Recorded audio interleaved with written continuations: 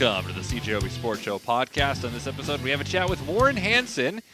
You may know him from his Inside Curling podcast with Kevin Martin. He's involved with Curling Canada for many years. And he's also written a new book called Sticks and Stones. It's about how curling found its place in the Olympics. It was tenuous for a while, but now curling a mainstay of the Winter Games. You'll hear our conversation coming up on the podcast. We are going to stick with curling because on the line we have the author of a new book called Sticks and Stones, the story of how curling became an Olympic medal sport. His name is Warren Hansen. He's been involved in curling for quite a long time, and he joins us now on the CJOB Sports Show. Welcome to the show, Warren. Thank you, Christian. Good to be with you. So what inspired you to write this latest book of yours?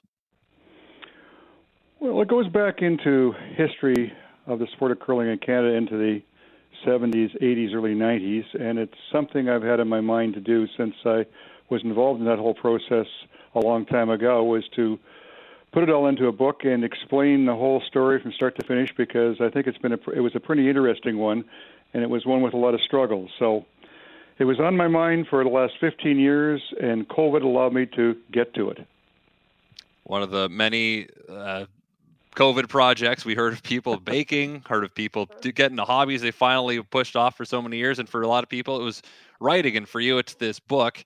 So how far back did you have to dig through these memories, or did you have diaries written? Did you have to interview people? How did the process of putting this book together go?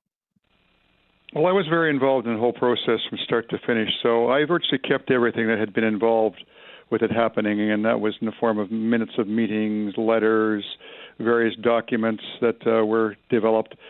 And I kept all those things. It was a couple of large filing boxes full of information. And so that, along with my memory from what took place in those days, I had everything at my fingertips to do the task. So what was the appetite for curling in the Olympics when this process started in the 80s, or was there one? The process started in the 70s, and there really wasn't one. I came off of playing in a world championship in 1974 and was sort of disgruntled with the way a lot of things were, and I'd always felt that the sport of curling deserved far more acknowledgement and recognition than it was getting.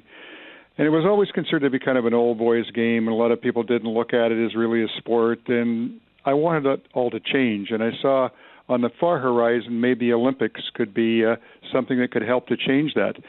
But when I first got the notion, along with Ray King-Smith of Calgary, to start to change things with the sport, the Olympics weren't even on the horizon. And that didn't happen until the early 80s, when Calgary was awarded the Games in 1988. And shortly after that, I got a hold of Ray, who was a Calgarian, and said to him, what do you think we have to do to try and get curling as a demonstration sport in 88? And his response, well, I don't know, I'll find out. And from that, the process started. So it started in earnest probably in the early 80s. I guess I can go back in the 70s, started to do a lot of things to try and change the whole perception of what curling was and how it was viewed in the eyes of the non-curlers. And that involved trying to get a lot of different ideas that had never been part of the sport mainstream.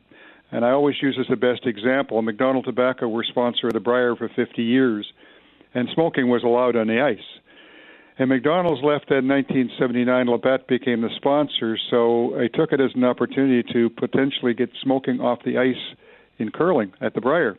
And, of course, that did not meet with a lot of pleasant response from many people, particularly those who were feeling sorry that McDonald's had left after 50 years. And so it was a struggle. And it's just one example of the many struggles we had to go through to get the sport into a point where it could be considered to be Olympic, and then the struggle that took place after that for it finally to be accepted. So let's get to it being accepted then. It's into the Games in the early 90s. I guess, was it something that the IOC after the demonstration thought, okay, this makes a lot of sense as an Olympic sport? Because I look back now and, curling seems such a staple of the Olympics now, or maybe that's just my Canadian bias looking at it, but it seems like a sport that when people check out the Winter Olympics, they love to see the curling in there. It has become a staple. It's become a go-to type of event because unlike many of the events in the Winter Games, they are outdoors or they're very quick. And curling provides them with a product that is there all the time, and as a result, they go to it a lot of time. But that wasn't how they looked at it in the 80s. And when we put things forward for the demonstration, we were kind of of the opinion that we had to put on a really good show in Calgary, and that would probably be enough to get it in the Olympics.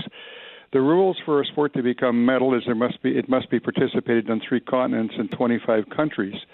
And when we put all this forward, there was only 18 nations that were members of the World Curling Federation, but we were sort of led to believe that didn't matter.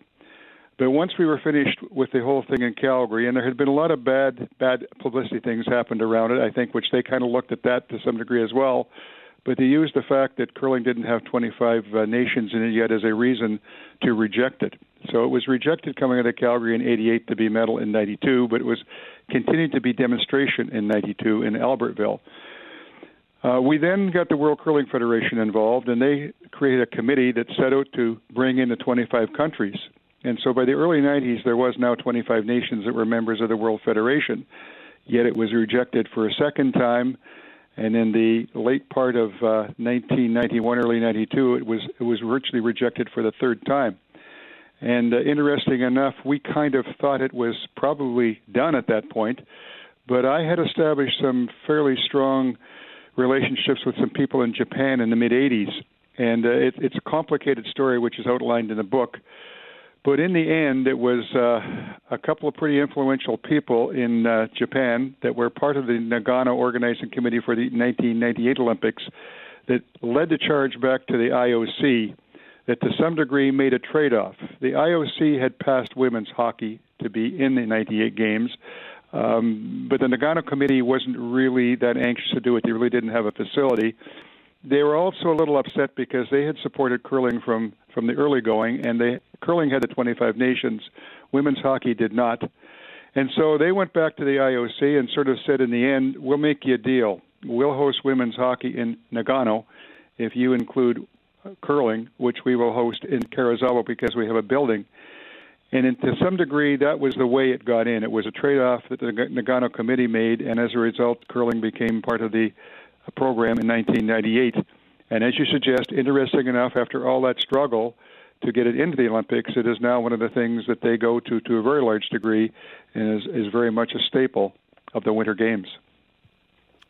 Talking with Warren Hansen, curling author, podcaster here on the CJOB Sports Show. Throughout this whole process, Warren, did you ever get dispirited that it wouldn't happen, that curling just wouldn't be let in? After 88, I was pretty dejected, and my partner who had worked with me on that whole thing, Ray Kingsmith, passed away shortly after, so it was pretty much a downer. The process then of getting the 25 nations, and I thought, well, we'll do that, and the World Curling Federation's got to be the people that drive that, but is that really going to be enough to make it all happen? And as time went on, I began to think more and more that it wasn't. But it was always interesting as we got towards the spring of 1992 and that final vote in Barcelona, that the people in Japan kept telling me that we need not worry. It's going to get into the Olympics. It'll be in Nagano. And I was very skeptical of their optimism, but in the end they proved to be correct, and it was that trade-off that they virtually made with the IOC that got it in, and as a result, away we go, and the curling world was changed forever. Whether it was, in the opinion of many, for the better or not, it is changed forever. Well, now you look at the way, especially in Canada, curling is, everything's geared towards the Olympics, right? All the quadrennials, you have teams rearranging into super teams right after Olympics. That's when the Kerri Einarson squad got put together. They didn't make the Olympics this year, but still one of the best teams in the world. What do you think of how curling has, in the Olympics, it's kind of become the pinnacle of this sport, as it has for a lot of sports?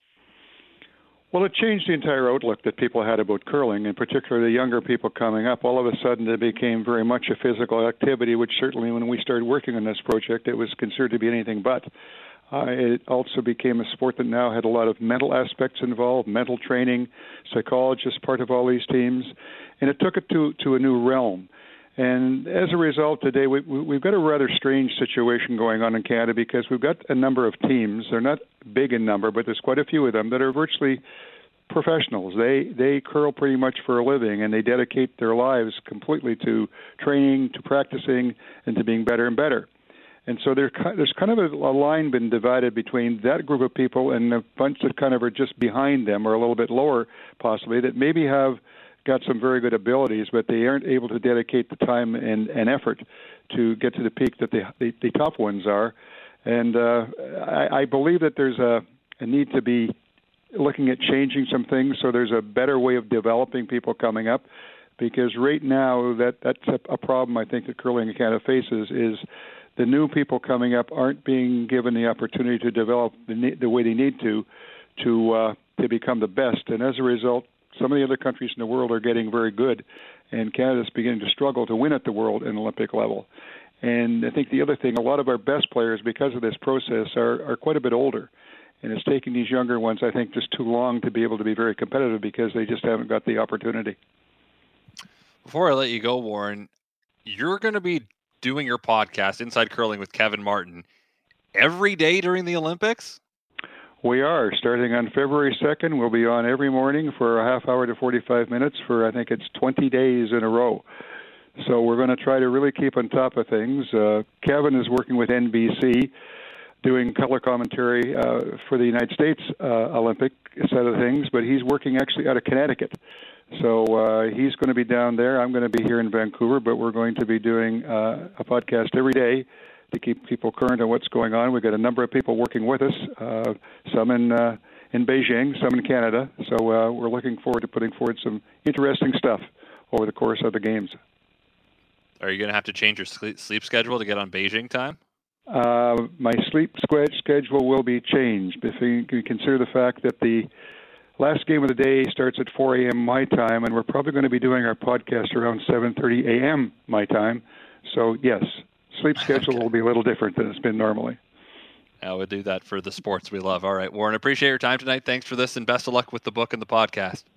Great, Christian. Thank you. Well, thank you very much for listening to the CJOB Sports Show podcast. If you like what you heard, guess what? You can hear more every weeknight on CJOB from 6:30 to 9 p.m. Of course, that is when the Jets are not playing, because if the Jets are playing, then I don't have a show, but I'll be part of the pre- and post-game coverage. Anyway, thanks again for tuning in. Subscribe if you'd like. We're available on iTunes and other places, I'd imagine. So farewell until we meet again. So long and thanks for all the fish. So sad that it should come to this. We try to warn you all, but oh dear. You may not share our intellect, which might explain your